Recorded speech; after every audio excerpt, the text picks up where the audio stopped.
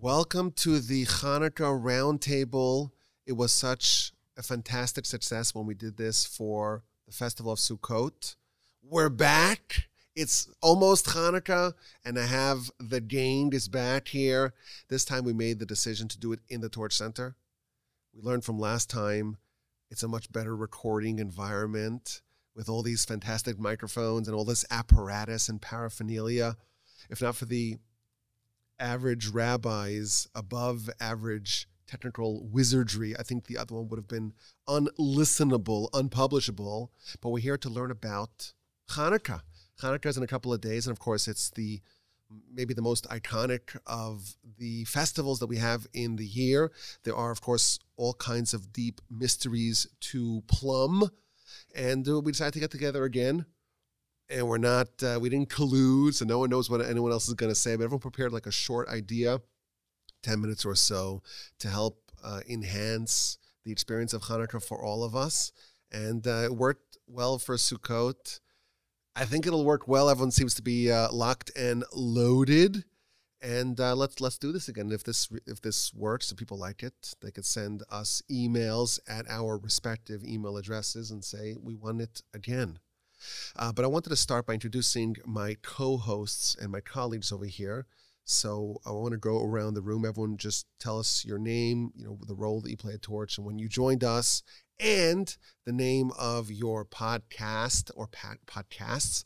Since we recorded on Sukkot, I think we added 5 new shows, a ton of new shows. So that's already obsolete. What we said last time was obsolete. So let's start with Rabbi Nagel. Just who you are, a little bit about yourself, your role at Torch when you joined, and about your podcasts. It's amazing to be back here, and not only I hope it was fun for you to listen to, but it is so much fun to just sit with this chevra, this group of rabbis and lay leaders, and discuss Torah. It's amazing, and I learned a lot last time, and I'm sure that I'm going to learn a lot more this time as well. I've been in Houston, Texas since 1998. I moved here as a very young man with 3 very little kids who are now very big kids. And I was 12. The average rabbi was probably 6 or so. 98? 98. That was 9. 9. He was 9. Okay, wonderable. Anyway. Already above average. 1998 we came, and I stuck with it with Torch, never left. Maybe had a hiatus here and there, but Lapses. I never on my clock. really. What? Not on my clock. Not really. And I've been podcasting for quite a while. One of my podcasts is the Daf Yomi podcast that is done daily. It's a daily study of folio of the Daf of Gemara, of Talmud, as well as I collab with Reb Aryeh Wolbe as the Unboxing Judaism podcast, which we do right now. It's been pretty strong weekly, and it's another podcast that I love doing. I've been a guest also on Dan's podcast, but only once in a while. So anyway, it's a pleasure being here, and that's my intro. Dan, give us your story. I will take that, Rabbi, that's offer that you'll come back on the Shema podcast. Okay, so I got lots of ideas lined up for you. So this is Dan Coleman. I am the president of the board of Torch. I'm not only the president, I'm a customer. I think that was the Men's Warehouse. Or no, the hair. You're going to like the way you look. The hair guy one. All right. I don't know if I pulled that off right. I guarantee it. We're getting off to a rollicking start here. But anyway, that is true, is that, I got introduced to Torch because they're the ones that taught me Torah, brought me back to Judaism, taught me everything that I did not know, and I had the great honor, upon the request, to be the president of the board, which is my favorite gig ever, because I have to do very little. That's the way we like it. And I think you have to do a end-of-year appeal on the podcast, though. That's one of the responsibilities. Okay, I like doing that one. Whenever I sit across from a microphone with any of you, it's a blast. I'm always happy to do that. But like the rabbis I look up to, I started the Shema podcast I guess, 3 years ago. And at the encouragement of Rabbi Yochel Wolbe, I decided to take the approach, like, what in the world could I offer? I have infinitesimal amount of Torah wisdom compared to all these great rabbis sitting around me, but I thought what I could do is from someone who was, especially at that point in time, who knew he was going into the trajectory of living full Torah observance, moving into a community, that I could take the listeners with me and ask the questions that I was having, and everyone could learn along with me during this process. So that's the Shema podcast. Dan, thank you so much. We're so excited to have you here on the Chanukah Roundtable. Rabbi Aryeh. So wonderful to be here. My name is Aryeh Wolbe. I'm in Houston since 2005. It's been an absolute ride and a joy and a pleasure every single day being part of this fantastic organization, and an absolute privilege to meet so many wonderful people in our community and learn Torah together every day. With the advent of podcasting, it's become even more joyful and even more fun. And now I am host of 4 podcasts and co-host for one. So the 4 are the Jewish Inspiration Podcast, the Thinking Talmudist Podcast, the Parsha Review Podcast, which is the Cliff Notes to Rabbi Yaakov Wolbe's Parsha Podcast. So if you want it in just like 20, 30 minutes, the whole Parsha, you got it right there, the Parsha Review. And then we have the Living Jewishly Podcast. And the Thinking Talmudist talks about Talmud, different beautiful ideas and concepts of the Talmud. The Parsha Review is each weekly Torah portion. And the Living Jewishly, what we do is we summarize one siman, one chapter of halacha every week. And we go through it. It's concise, it's clear, hopefully, and useful so people can have in 10 minutes an entire chapter of halacha. The one that I co-host with Rabbi Nagel, a very, very precious podcast, Unboxing Judaism, and that is such a delight because we get to talk about relevant topics and have a discussion about things that are on people's mind. Just recently, we published a podcast on anti-Semitism and what's recently been going on. And it's really interesting to hear Rabbi Nagel talk about it. I really love his insights and his wisdom. So, thank you. Well, thank you. I feel like if someone dedicated their life to just listening to Torch podcasts, it could be like a 9-to-5 job. Definitely. Which is what we want, right? 9 to 5. That's, maybe while you work on your widgets, you could study Torah with Torch. Rabbi Busko. Shalom Aleichem, ladies and gentlemen, friends and family and everyone else. I am Chaim Busko. I've been in Houston, also known as the Average Rabbi. I came to Houston in the summer of 2019 because I was actually thinking about coming to Dallas from Jerusalem, and I called my old mentor and friend, Rabbi Yaakov Wolbe, who is the only person I knew who lived in Texas, to ask him about Dallas, and he said, forget Dallas, just come to Houston. Mm-hmm. And I agree. Thank God. I agree as well. I'm very grateful for this opportunity. I'm so happy to be here.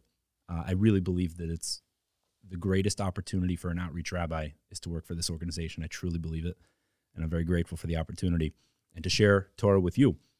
So one of the things that I noticed before coming to Houston was if I'm going to do outreach and use media in a way to reach people, I saw all of these selfie videos, these like vlog style Torah ideas that outreach rabbis were doing, and they were absolutely horrible. I was like, I don't want to watch this. Why would someone who's not interested in Torah already want to watch this? So I realized I got to do something different, and that was the impetus to start the YouTube channel that we have called The Average Rabbi, where I sort of developed this persona and developed Torah ideas in a way that's satirical in terms of the delivery and the humor, but it's real Torah content. So hopefully it'll be entertaining to some of you. Maybe you'll get it. Maybe you'll think this is not my style. Let's say that. It does have a style, shall we say? Yes. So it's newly revived. We put out a video recently, and please God, more to come very soon. In addition to that, I have a podcast called What is Judaism, which is an all-encompassing series that really goes through all of the beliefs and philosophies of what Judaism is, which if you know nothing about Torah, I mean, that's really where you got to start, right? Like, what is Judaism all about? What is the religion? Give me a crash course in the entire religion. And this is a series that's based on the text by the Ramchal, Rav Moshe Chaim Luzzatto, written in the 1700s, called The Way of God, Derech Hashem.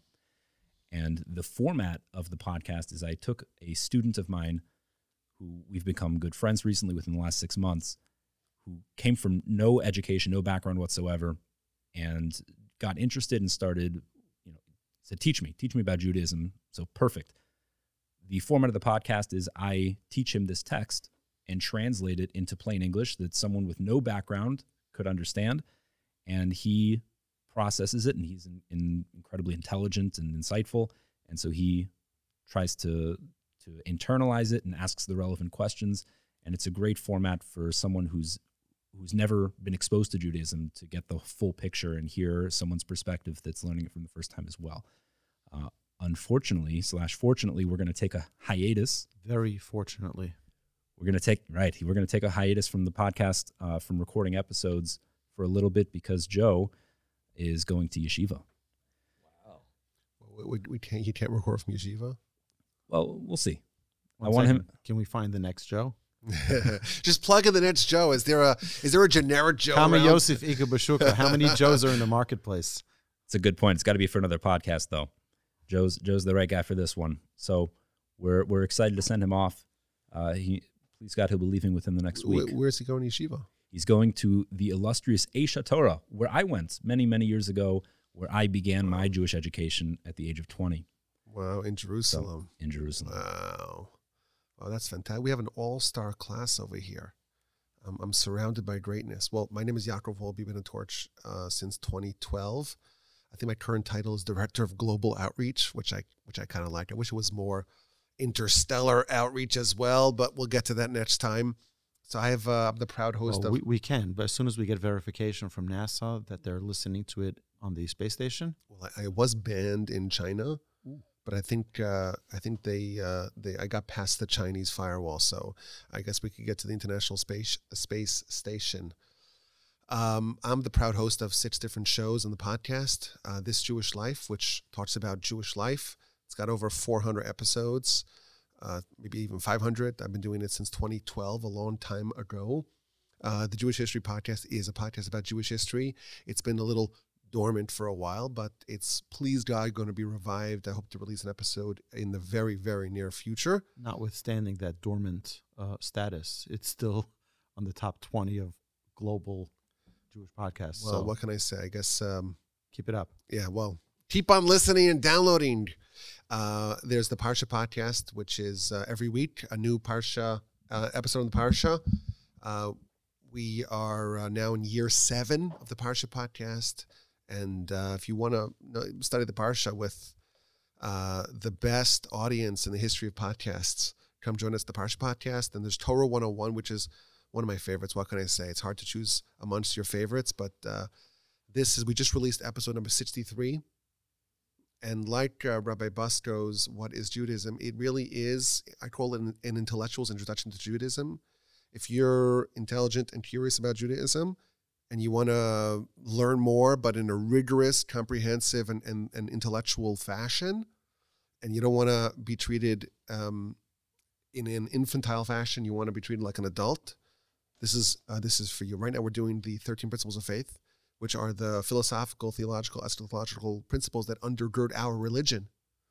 And we just released episode number 52 in that series. We just wrapped up principle number 11. We did 14 episodes on principle number 11. We're about to start principle number 12, which is Messiah, and I'm very excited about that. I'm hopefully working on at least 10 episodes. Everything you need to know, and a lot of stuff that you didn't need to know about Messiah. That's Torah 101. And to wrap up the Sitch podcast, there's the Ethics podcast, which is talking about the Pirkei Avos, Ethics of the Fathers. We're almost towards the end, 1 episode per Mishnah. We're in chapter 6. And finally, the Mitzvah podcast, which is currently, we just did Mitzvah number 116, 115 or 116. I think 116, it's been edited and it's not quite been released. But we do 1 episode per mitzvah. If you want to study all the 613 mitzvahs, and you want to get like a little snapshot of every mitzvah, not comprehensive. Some of these mitzvahs you can study all year. If you want to study all the Talmud and all the commentaries, you can study legitimately a whole year just with one mitzvah. But we're 20, 30 minutes on every mitzvah, just a snapshot. Now, I think it will be a gross violation of my contract with Torch if I did not mention that we're in December.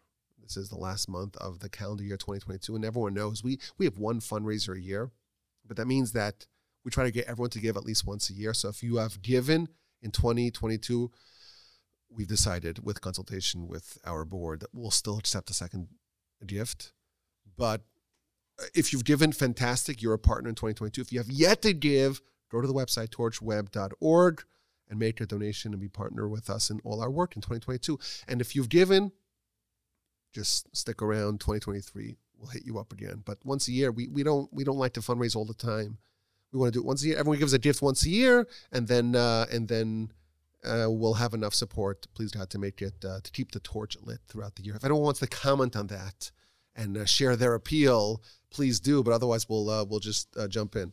What is your about Rabbi Busto? You want to do a little appeal on the podcast? There's nothing more valuable than gaining the wisdom for life. What would you rather invest in? I think it's as simple as that. It's not just gaining the wisdom It's of the life. FTX, the real FTX, like full Torah experience. Oh, gosh. It's the full Torah experience. Oh, this is not the rebrand I wanted. But Hashem we don't go doesn't crash, bankrupt. right. But we don't crash and we don't go bankrupt. Oh, gosh. Imagine all the people, they put all their money in FTX. They could have given it to Torch and earned eternal merit. Because, again, you say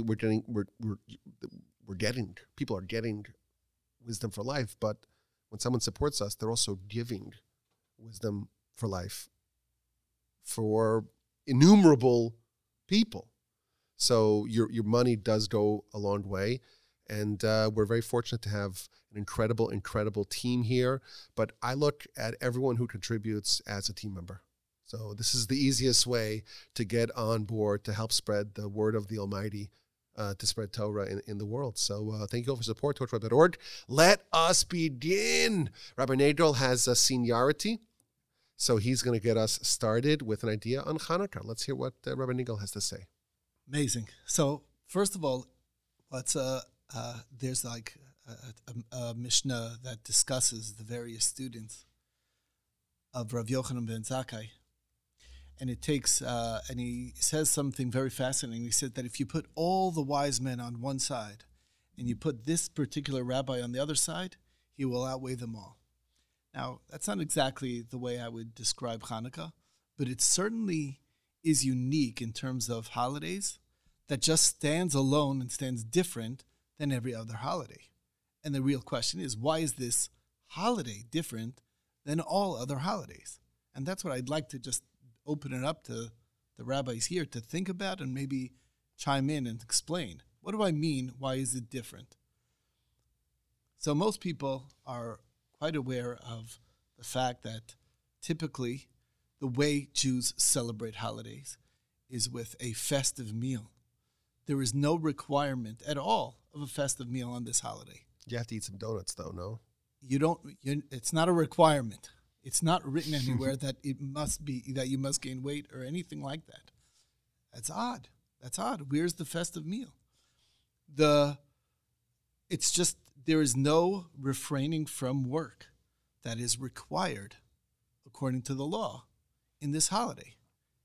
Other holidays have that kind of concept. We need to not do work or something. It's a holiday that is unique in terms of when it is. Holidays are always in the center of the month when the moon is full. Here's a holiday at the waning part of the month. The 25th, there's only 30 days. There's very little left to the moon. And there's a reason why the holidays are at the height, because they really connect very much. The only holiday that isn't that way are holidays that are related to another holiday. For instance, like the beginning of the year. So obviously it's not going to be when there's a moon. If it's the beginning of the year, it's also the beginning of a month. Yom Kippur is 10 days later, so it's not exactly at the height of the month. But the holiday of Sukkot is on the 15th, as well as the holiday of Passover is on the 15th of the month. The holiday of Purim is on the 15th of Adar, 14th of Adar, depending on where you are. Tu B'Shvat, the Arbor Day, Jewish Arbor Day. Tu B'Av. Holidays typically are always at the height of the month, and here it's at the waning part of the month. It's at the weak part. It's strange. It's a strange holiday in so many ways. That's such an interesting question. I love that question. The holidays are all bunched together at the first half of the month when the moon is in its waxing stages, or when it's at its apex, its apogee, I think it's called. I made that up. I don't know. But it's so unusual. This is the 25th of the month, so it's the moon is all the way at the end. Interesting. It's all the way at the end. Well, Shavuos is towards the beginning of the month. But it's Right, month. No, so they weigh each other out. No, but like you said, it's that way because it's exactly 7 weeks 50 after days, yeah. Passover, so it's connected. So to that's Passover. right. That's what I was trying to explain. When it's connected to a different holiday, you kind of get it. But here, it's a standalone holiday that's at the waning part, again, the weaker parts of the month. And it's in the dead of the winter also, which is also strange. You know, like it's at the darkest part of the year. The days are, at least in the Northern Hemisphere, days are extra short here. Shabbos comes in so early. We're very popular in the Southern Hemisphere, I must Southern say. Hemisphere. Yeah, we got a lot of listeners in Argentina and Brazil and Australia. They're like, what winter? We just started the summer. So these are like some of the questions that really one needs to think about. Why is this holiday so unique? And hopefully what you'll hear today are answers to some of the unique qualities of this holiday. On the just the other day in the Unboxing Judaism podcast, so we touched a little bit on Chanukah, and it really is, to me, a hint of what Chanukah is all about.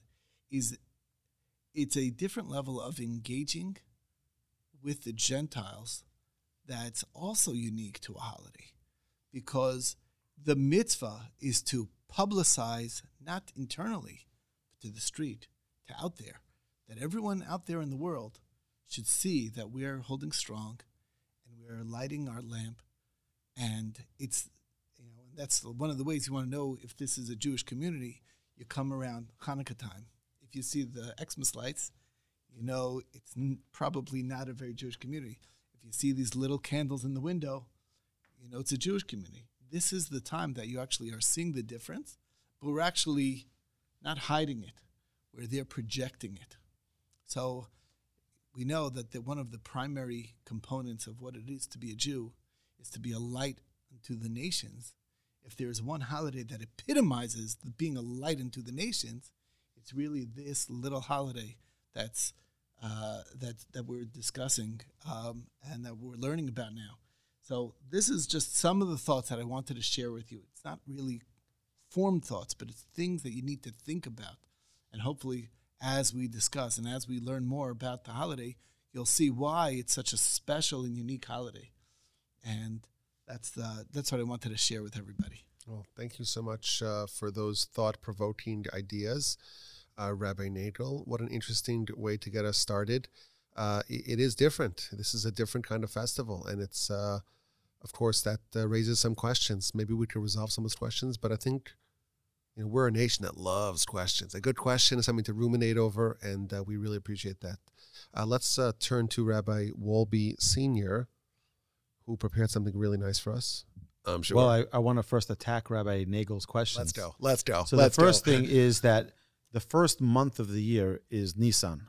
So we have immediately the first holiday is the holiday of Pesach, of Passover, and then we have Shavuot, and then we have Sukkot. And then for the next 6 months, there's no holidays. So the first 6 months of the year, we have all the holidays, and then we have no biblical holidays. It's just an open field day. And then we have three festivals, Pesach, Shavuot, Sukkot, and we have 3 rabbinic holidays in the middle of this long winter. I would like to suggest that each one of the biblical holidays reflects one of the rabbinic holidays, where you have Pesach, which is the foundation of our emunah, the foundation of our faith, is replicated in the holiday of Chanukah. Chanukah, we spend 8 days and we're instilling in ourselves emunah. Connect with Hashem. Ein lanu reshus lishtamesh b'hem elo l'ro'osam bilvad. Our sages tell us that what do we get from the lights of the menorah? We're not allowed to use them Can't read a book next to them. We can't play cards next to them. We can't use those lights for anything, but to use them for our eyesight, to look at them. Our sages tell us, when you look at the menorah, you're instilling into your soul emunah. It's 8 days of emunah. So it's reflecting the holiday of Pesach. Shavuos is the holiday of the Torah, where we receive the Torah, and that's what Tu B'Shvat is. Tu B'Shvat is the Rosh Hashanah for the trees, and we know that the tree is the Eitz Chaim Hilam HaChazikim Ba. So we have the parallel between Shavuos and Tisha B'Av and Tu B'Shvat. Then we have Sukkot, Rosh Hashanah, Yom Kippur, Sukkot, and Purim. We know that Yom Purim, Kippurim, we know that really the essence of all of those holidays, or really it's one long holiday. Rosh Hashanah, Yom Kippur, and Sukkot, it's Chag HaEtanim. It's where all of them, we're demonstrating our commitment to the Almighty. And Purim is the exact same thing, where the Jewish people demonstrated their commitment to the Almighty. So I think that there is a way to connect it. I haven't thought it through enough to give a whole 10 minutes on this. We know that Purim is also the day that we reaccepted the Torah. When we accepted initially, it was under duress. There was a gun to our head. There was a mountain that was being held over us like the sword of Damocles. And therefore we accepted it under duress. And we had an out. And the Talmud says in the book of Shabbos that we accepted it again out of love and not under duress on Purim. So maybe Purim relates to Shavuos as well. Definitely sounds like a great idea. So just one of my enjoyable things, my most favorite things to say on Chanukah is the only, I think we mentioned this in a previous iteration of this, the only holiday where we have an external display to the world is Chanukah. And I think the reason for that is so that we take that light, we take that responsibility as a Jew to feel proud of our Judaism, to feel the importance of not shying away from our responsibilities. We are meant to be a light to the nations. We are meant to shine the way for them. Take that menorah and put it brightly at your front window. Show that you're proud to be a Jew. Share that light with the world. Be an example so that people can learn from your ways. Not one that they say, oh, not that kind of Jew. No, that kind of Jew that everyone is looking up to and saying, here, look, this is an example of how God's people should be behaving. I think we should utilize Chanukah as really a reaffirming within ourselves our commitment to the Almighty, to His Torah, to His mitzvos, and hopefully being a light to the nations. Well, you mentioned anti-Semitism in your other podcast. I, over the course of Sukkot, I never spoke about this in the podcast. I don't think I did. Any of my podcasts, so I could say it over. I have a book called The History of the Jews in Berlin and Brandenburg, written by one Eugen or Eugene Wolbe, who was my great-grandfather, my grandfather's father. Grandfather talked about it on the podcast, his father. He was a professor, and he was a historian, and he was an author. And he wrote many, many books, including A History of the Jews in Berlin. And Brandenburg. And Brandenburg, which apparently is like the province, of Berlin. Anyhow, that's where they lived. That's where my grandfather was born. The book is actually dedicated to my dear son, Wilhelm, which was my grandfather's German name. But it's in German, and they have these interminable words that you can't read. There's no way for you to decipher it. So I had the book, but I couldn't read it. I couldn't decipher it. On Sukkot, we have a family that comes to visit from Germany. And I say, you're from Germany? I have a book. I need someone to help me read it. I want to read something about it because the book was written in 1937. History of Jews Berlin, 1937. That's kind of a very critical time in history. And the woman says, well, I'm a professional translator. Let's go. So I pulled it out, and in the sukkah, she was reading citations. And my great-grandfather was fired from his job after the Nazis came to power. He was a professor, and he was fired. There's even online, I found there's a plaque in his school where they commemorate the Jewish professors that were fired. But he's writing about what happened in Germany after the rise of the Nazis. And he says the shuls were all packed. And the German Jews, of course, Germany, the Jews were more integrated in Germany than any other place in the world. There were the lawyers and the physicians and the dentists and the accountants. Like they were integrated into society more than any other place. And he writes, this is what he writes in the book, and he actually passed away before the war. So he doesn't know how this all ended. Well, he knows now, I guess, depending upon the different opinions of Talmud as to how much people who have passed know about what's happening here or even care about what's happening over here. But he's writing how the shuls were all jam-packed. And there was a collective realization that we made a mistake. We forgot about what it means to be Jewish. And we tried to be German patriots. And yes, it's important for us to support the country that we're in, but we're Jews first and Germans second. So I think, you spoke about anti-Semitism.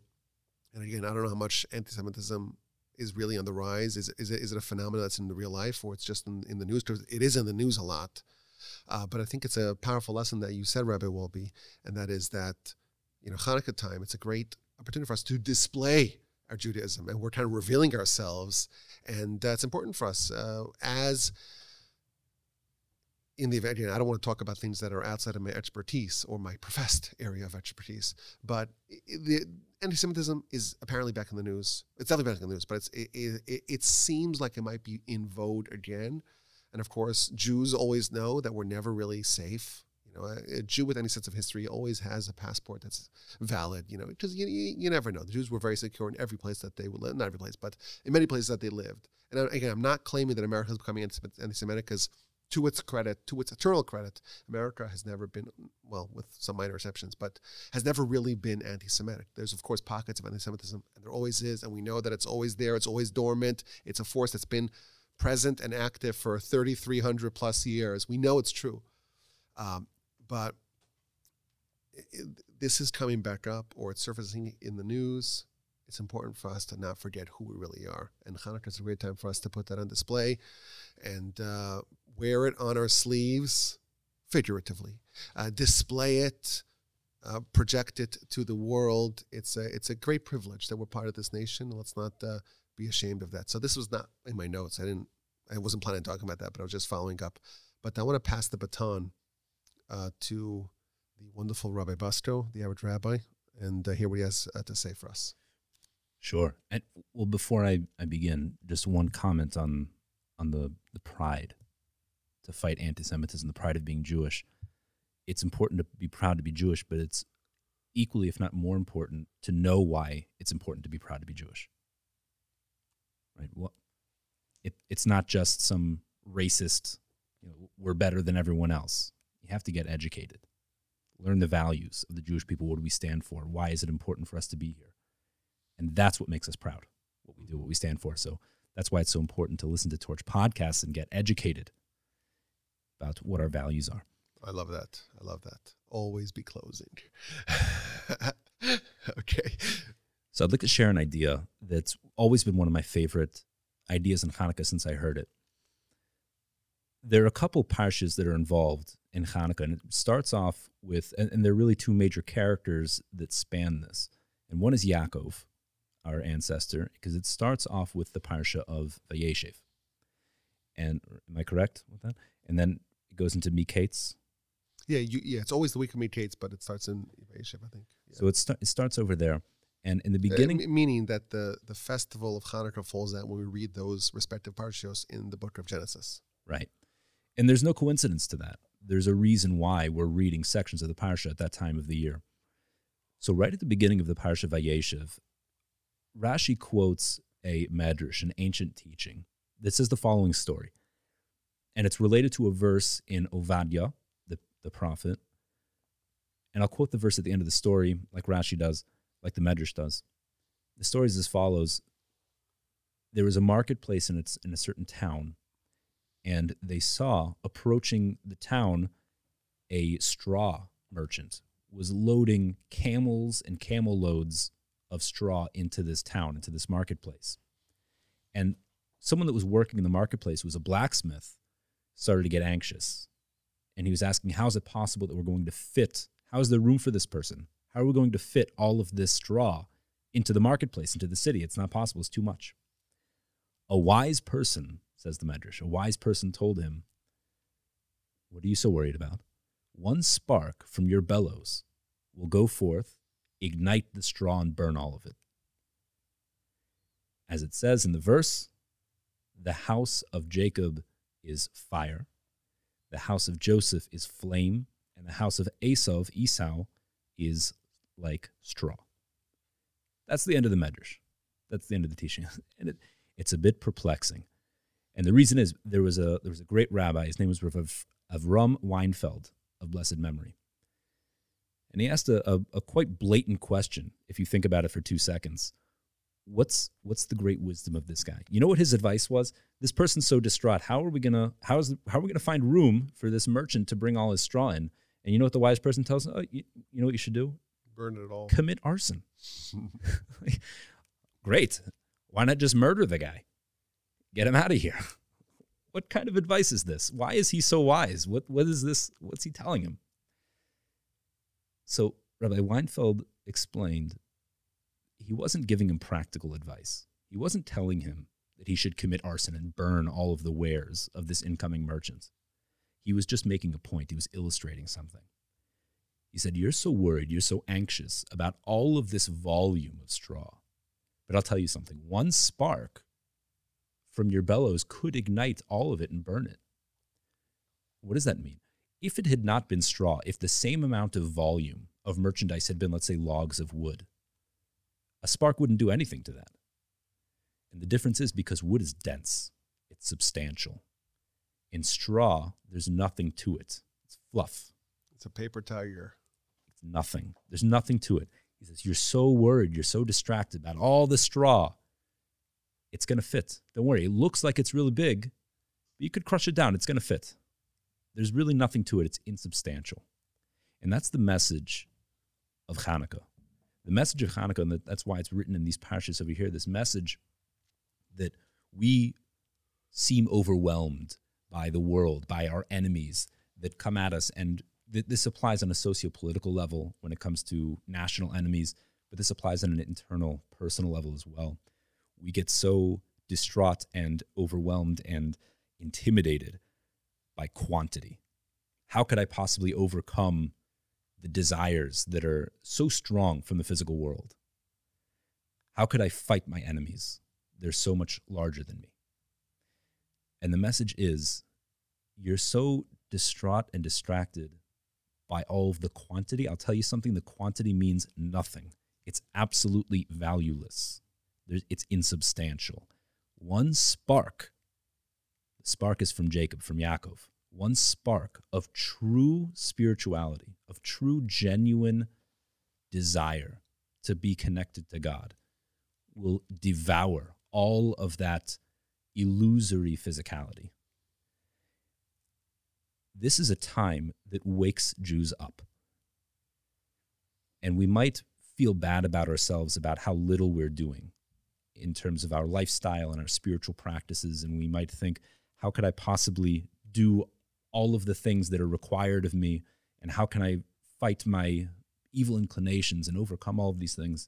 And what we need to be aware of, especially during the time of Chanukah and a time of darkness and a time where we're feeling weak and uninspired, that 1 ounce, just the tiniest little spark of genuine desire to connect to God, is incomparably more valuable than all of the rote practices that we could run through. So when we want to get inspired, we want to move forward in our spirituality, what do we take from Chanukah? Take one thing that we're connected to and do it with all your heart. Do it with passion and desire. Do it with love. And that one little spark will take over everything. Wow. I was mesmerized. That was incredible. Beautiful. Rabbi Bastra. Fantastic. Thank you so much. That's fantastic. Thank you. And is that the spark of Chanukah? That's what you're saying, like the menorah. That's right. That's the light that we're lighting in our homes. It's in our soul. I thought it was a spark from torch.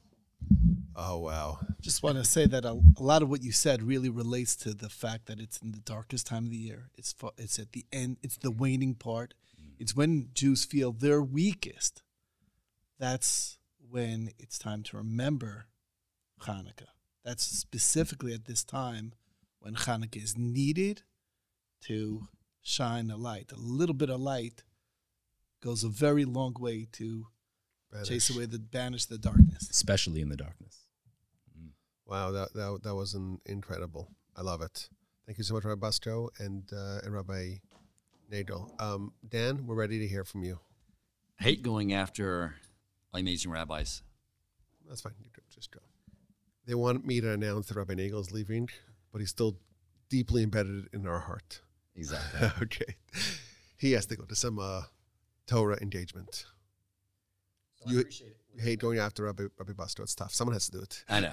Well, after all of you. But it was great just listening to all those ideas and sort of merging them with the thoughts that I've been considering. And it's very similar thoughts this time of year when it comes to Hanukkah. One, it's a holiday I'm very passionate about, and I'll explain why. And it's also one that gives me a deep sense of gratitude. So why am I passionate about it is because when I look at my family heritage, like many Jews today, I know, like everyone, if I were to go back and look, whether it was not my grandparents, and it was not my great-grandparents, but maybe my great-great-grandparents, somebody at some point on both sides of my family were Torah-observant Jews. And then I look at somehow that devolved to a point, and I don't mean that in a disparaging way about my family, and I'm very thankful for all of them, but somehow the Judaism devolved to a point where this time of year in our living room, one side of the living room had a menorah, and the other side had a Christmas tree. So what went awry? And what I will say is that it is that the internalization of what Hanukkah is about got lost. Somewhere along the line, they did not get taught what you rabbis taught me early on. And that is that the Almighty does not give us holidays throughout the year to commemorate historical events. These events throughout the year are there to serve as a purpose, a necessary action item, and something that will give us the ability to have a successful life.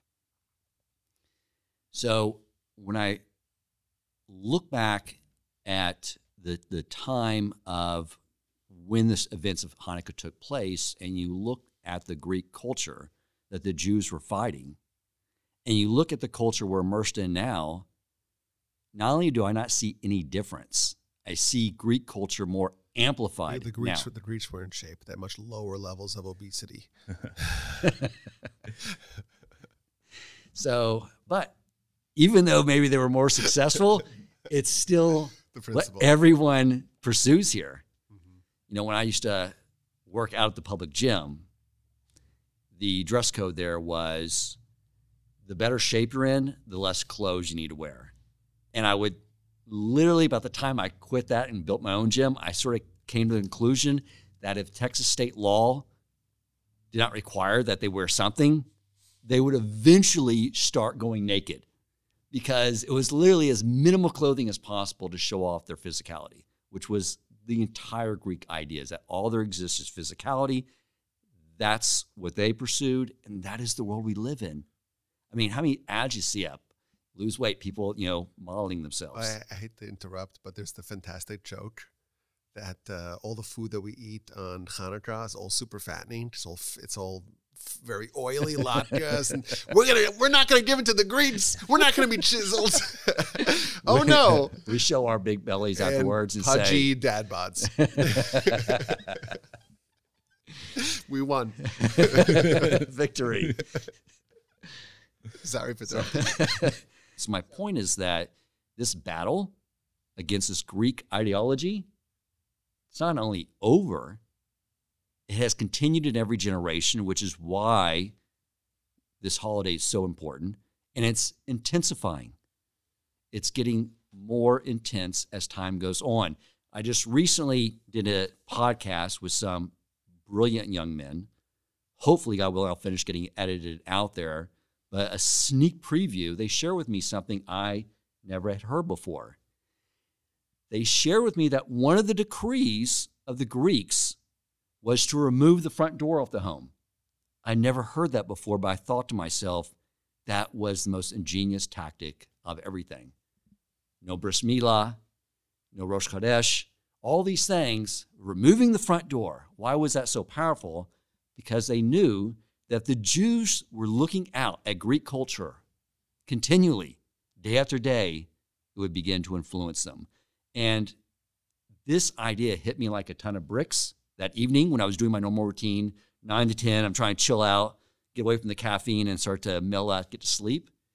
And I realized as I'm holding my iPhone, looking at my either a YouTube app where I could listen to some Torch videos, or I got the Amazon Prime or the Netflix, right? I'm looking at that as those are my doorways. And quite often I click on a doorway to Greek culture. It's not even by decree. I'm doing this on my own free will. So the Greek war has become way more high tech. And so and then you look at the Greek army. Back then, it was a tremendous army compared to the Maccabees. And because of their faith in Hashem, of course, they became victorious. But again, this battle is ongoing. I was thinking about this when Rabbi Nagel was talking about the 25th of the month, because you look at the Torah, I always sort of see it as there's a micro lesson for our individual lives throughout the year, and our personal growth and our personal lives, and there's a macro big picture theme too for the Jewish people.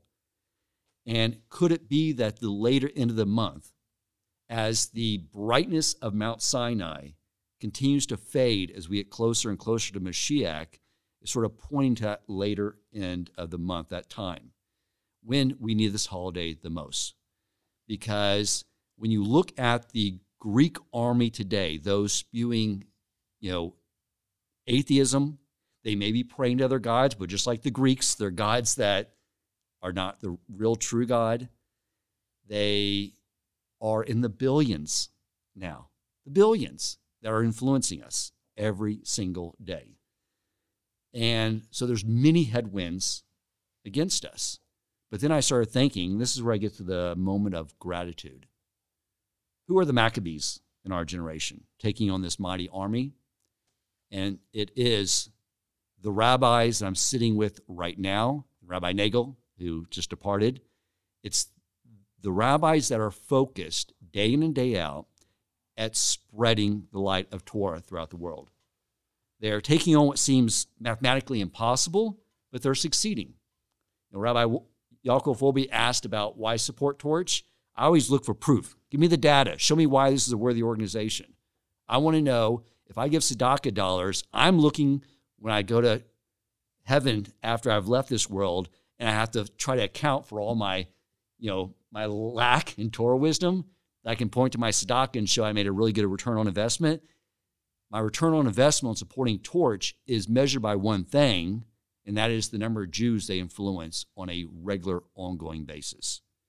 And that is why you rabbis are the Maccabees of our generation. And I'll leave the listeners with this, is that in this era, we all need to join the fight. And as I mentioned, that smartphone is sort of like a sword, a weapon that the Greeks use against us. That smartphone you're using to listen to this podcast, but it's also our sword to fight the Greek ideology. And the way you swing that sword is when you're done listening to this podcast, you hit the share button and send it to a Jew who has never been shown the light of Torah. You share it with them. And if you share it with 3 Jews who are unaffiliated, who have never been exposed to Torah, and you share with them that light, that is your move. That is your swinging your sword and fighting in this battle alongside with us. I absolutely love it. The Greeks wanted to give us their culture through the door, and we're taking the menorah and placing it by our door and sending it back at them. Exactly. And our little flickering light of the menorah can outweigh all their darkness. I absolutely love that. That's a great way. Maybe we should rename Torch like after something that gives light. Oh, okay, we already did that. Okay. I have an idea I want to share. Y'all have energy for this? We're ready. Okay, so this is an idea that I've spoken about. Ladies and gentlemen, Now for the main part of the Oh, program. please. Please turn to page 6. So Rabbi Bastro spoke about the parsha of the week that Hanukkah falls out at. According to some of the commentaries, there is a hint to Hanukkah elsewhere in the Torah. Of course, the menorah that we light on Hanukkah is not exactly the same menorah that they had in the temple, but it's based upon the miracle that happened to the menorah in the temple. And of course, the menorah in the temple, we read about in the Torah, about the menorah in the temple. And in the book of Numbers, it tells us that Aaron is told to light the menorah. And Rashi points out the curiosity that part of the Torah comes immediately after the inauguration of the tabernacle. And all the tribes, the heads of the tribes, brought these very elaborate tributes on 12 successive days after the inception of the tabernacle. But there was one tribe that wasn't present there, that didn't have a role there. That's the tribe of Levi. And Aaron, of course, as the high priest, the high Kohen, he's really the head of the tribe of Levi. And he was a little dejected. All the other tribes get their day in the sunlight and the spotlight, and the tribe of Levi does not get. Immediately after that, we have the menorah. So Rashi says, well, there's a reason why there's this juxtaposition, because God is reminding Aaron, well, you have the menorah, and the menorah is way better. Don't worry about them. They got something, okay, but what you have is much better. That's what Rashi says. Now you read Rashi's talking about the menorah that he lit in the temple. You look at this incredible comment of Ramban. Ramban's not happy with the way Rashi interprets this idea. It's based upon a midrash. Rashi says, well, if God's trying to comfort and console Aaron, why is he telling him about the menorah? Like, what about all the sacrifices? What about Yom Kippur? What about the Ketorah? There's a lot of things that Aaron does that no one else does. Why is the menorah specifically? Why is that the consolation to Aaron? So he says, he reinterprets the midrash. He says, this is the inauguration of the tabernacle. Chanukah is the re-inauguration of the temple. And the menorah that's being referenced in this midrash, it's not just the menorah of the temple of the tabernacle, the menorah with 3 stems on either, or three bars on either side. It's talking about the menorah of Hanukkah. And that's really what's being hinted to. That's the amazing Ramban in the book of Numbers in chapter 8. Incredible idea. That's what's Aaron's consolation prize? You have the menorah. Which menorah? The menorah that's going to come in 1,000 years from now, when the Hasmoneans come and they reestablish the temple in the Second Temple era. That's going to be your consolation. That's what the Ramban says, which is, it's really interesting because it doesn't seem to really answer the question. God tells Aaron, "What are you worried about? Yours is much greater than what they have." Because in 1,000 years, your descendants, the Hasmoneans, the Maccabees, they're going to reinaugurate the temple, the Second Temple, and that is so meaningful. It's even better than the inauguration of the tabernacle. It seems kind of odd, especially given that Hanukkah, it's a wonderful festival. It's a rabbinic festival. It doesn't quite pack the same punch as what we have in the temple. So how could Aaron possibly be told, oh, the Hanukkah is so great, it's even better than the inauguration of the tabernacle? I wanted to suggest an answer. It goes like this. And this does fit in nicely, does dovetail with some of the ideas that were shared here earlier. It's interesting, we have a few mitzvos that entail us lighting candles. Of course, every Shabbos we light candles. And on Hanukkah, we light candles as well. But it's interesting, if you study these two mitzvahs, they're almost opposite mitzvahs. So, for example, we talked about the Hanukkah candles you're not supposed to use. The Shabbos candles are specifically there for you to use. The Hanukkah candles, they have to be facing outwards. The Shabbos candles have to be facing inwards. Hanukkah candles, you must wait till it's dark to light. Shabbos, you better light before it is dark. What is the interplay between the two mitzvos that seem to be similar? Light candles in your house, but they seem to have very different meanings. So I wanted to suggest that Shabbos is a measure of the world to come. Hanukkah is really about what we do in this world. The Talmud tells us that the Olam Haba, the world to come, is like the sun. there's tons of light. Outside, it's not dark. Chanukah is when it's really dark outside. And in fact, the famous Midrash says that when the Torah starts off and it says it was really dark, that's actually a reference to the Greeks. In the times of the Greeks, it was really dark, and that one little flickering light came to illuminate the darkness. So I wanted to suggest the following idea. We have a soul within us. The soul is a beacon of light. How do I know that? That's what the scripture tells us. Ner Hashem nishmas Adam. The reason why torch and Aish and every other Jewish outreach organization has some sort of allusion to fire, because we all have a fire within us. And that's our soul. And our soul is even loftier than angels. And our soul is the thing that's most similar to God in the whole existence. It's not a part of God. Don't make that mistake. It's similar to God. It's a very lofty creation. The problem is our soul is deep, deep inside of us. And our objective in life is captured by the menorah of Chanukah. When it's a dark world. The presence of God is not present in our world. You have to look really hard to find God in this world. Our objective is to find the little candles inside of us, unearth it, and spread it outwards. There's going to come a point in time where that light is as manifest as the sun. That's Olam Haba. The possibility to doubt the existence of God exists only in this world, only in this dark world. In Olam Haba, there's no such possibility. Ein zu lascha, there's nothing besides for God in Olam Haba. Our objective here is to find something, to find that soul, and to take it from within us and to spread it outwardly. And that's the power of this festival. It made me think that if Chanukah is about taking the light that we have within us and bringing it out to the world and illuminating the dark world, in essence, it's taking holiness and bringing it to places where the holiness was not yet present.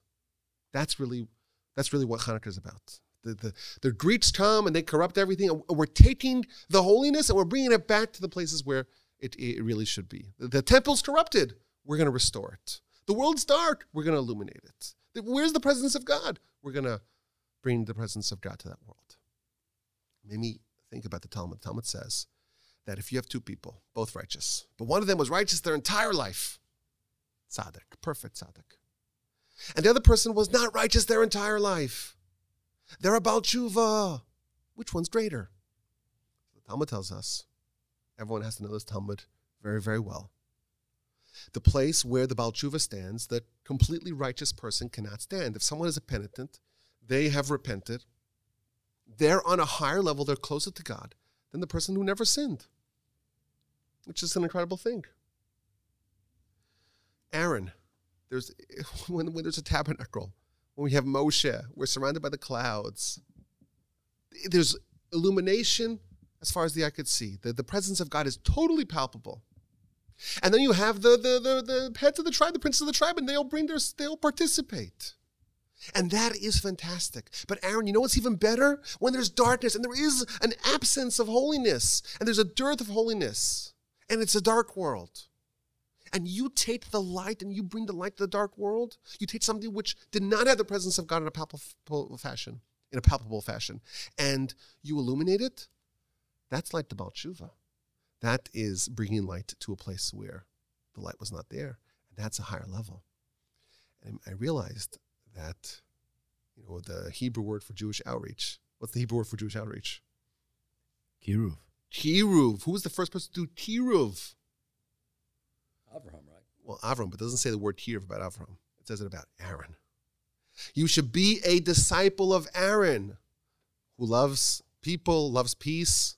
Oeves Abrios, loves humanity. Umekarvim Torah. Umekarvim la Torah, brings him close to Torah. Aaron represents this. This is Aaron. And God says, no, this is for you. You're responsible for Kiruv. You're responsible to take people who maybe are distant from Torah, that it's dark, they don't have the exposure. Find that light and bring it to the world. Discover the light, discover that beacon that you have, but it's just maybe not necessarily there.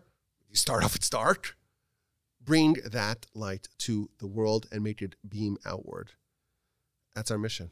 That's what Chanukah is about, because Chanukah, Rabbi Nagel started off by saying that it outweighs the rest of the festivals.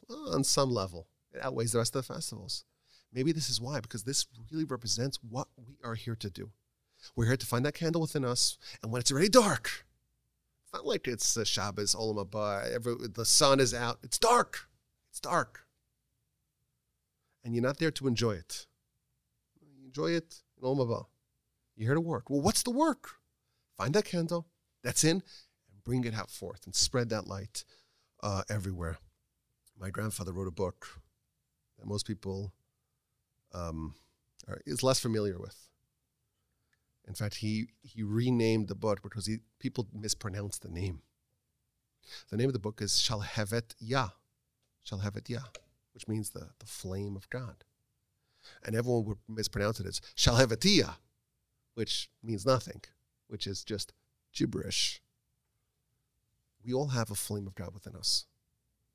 Problem is, we're thrust into this world. The Talmud tells us, Olam hazeh dom l'layla, this world is comparable to night. So we have a fire, we have a light, we have a spark, we have a torch, we have illumination, we have closeness, we have power within us. But everywhere it's dark. Everywhere it's dark. Chanukah represents what we're here to do. Find that light. And when you discover that light and you bring that forth, the temple is fantastic. Unbelievable presence of God. But the temple, it was always light. The presence of God was always ever present there. And that's great. But Aaron, what you have is even greater. My grandfather used to say, just one final line here. Who is going to bring Messiah? Who's going to bring Messiah? It's the Baalei Tshuva. That's who's going to bring Messiah. The ones who grew up without Torah, without a deep connection, a deep background in Jewish learning. Those are the ones that have the most ability to spread that light forward. So if you're listening to this, I'm going to latch on to what Dan said. If you're listening to this, that means that you have a little bit of the light within you that's now being exposed. You have the power to influence people in a tremendous way. I think we talk about the Shema podcast. What do these Wolbies know? They were indoctrinated since they're little kids. They went to separate gender schools and they were just fed the Kool-Aid. It's a tasty Kool-Aid this time, but they don't know anything. They can't relate to Dan Coleman when he was 40 years old. He himself says, I don't want to misquote you here, but you grew up, you were an atheist, right? Yeah. And someone like that comes all the way to Torah and moves into a community of Torah observant Jews and starts a podcast. That is the real power. So yes, we're going to do what we can to help spread the message, but you, if you're listening, if you haven't stopped listening already, 20 minutes ago, if you're still here, know that you have power within you as well. And this is the lesson of the festival. And this is the mandate that we all have. Once we discover a little bit of the light that we have within us, spread it forward. I thank you all for listening. That's beautiful. Thank you, Remy. Oh, thank you. Magnificent. Any final thoughts? Any final appeals? You know what's great about Chanukah is that you can start the sentence, Chanukah is all about, and you could say about 800 different things, and it's probably right. But doesn't that work for every festival? I think it's especially true with Chanukah. And you can't have donuts on Pesach. Matzah donuts. There's so much Torah in Chanukah, and it makes this kind of thing frustrating because I'm sure we all have 300 things to say. Maybe next year we'll do one for 8 nights. I love it. While eating donuts, latkes. Well, this was fantastic. I'm going to let everyone share their email address. If someone wants to reach out, go ahead, Rabbi Bustro. You'll go first. You can reach me at theaveragerabbi@torchweb.org. Excellent. And you can reach me. This is Dan Coleman at president@torchweb.com. .com? One more time. president@torchweb.org. You got to keep that in because once people hear that little... It's okay. .com also works. They actually remember it. It's actually... With torchweb.com works also? It also works. Are you serious? Yeah. It just redirects? I didn't know that. He made in buffers for me because he knew I'd... Okay. Rabbi Wolbe? Your name at torchweb.org. Oh, that's a catch-all. That's a catch-all email. No, but it's awolbe@torchweb.org, AWOLBE at torchweb.org. Well, my email address is rabbiwolbe@gmail.com. I do have a torchweb.org email address, but I've found that it's just easier with the gmail.com because everyone can seem to remember that. However, once we're on the topic, torchweb.org. If you want to support the great work of Torch from the Torch Center and the fantastic work of the average rabbi, who is the king and the dictator of Torchwood, which is next gen Jewish community. Read more about that on the website. Jewish community. Yes, and the great work of Dan Coleman, the lay leader here at Torch, and of course the fantastic work of Rabbi Aryeh Wolbe and the Torch Center, and all the fantastic work here that we do. Torchweb.org. Make a donation. Be a partner. Thank you for listening. Have an incredible Chanukah. And if we get a positive response, maybe we'll do this again for, I don't know, Tu B'Shvat. So much fun. I hope the audience wants it back. I love this. I have to prepare like a fifth of a podcast. I love it. It's fantastic. I would just get together and just chat. Maybe we should do that every once in a while. Love it. Well, thank you all, and Thank happy you. Chanukah. Have a beautiful Hanukkah.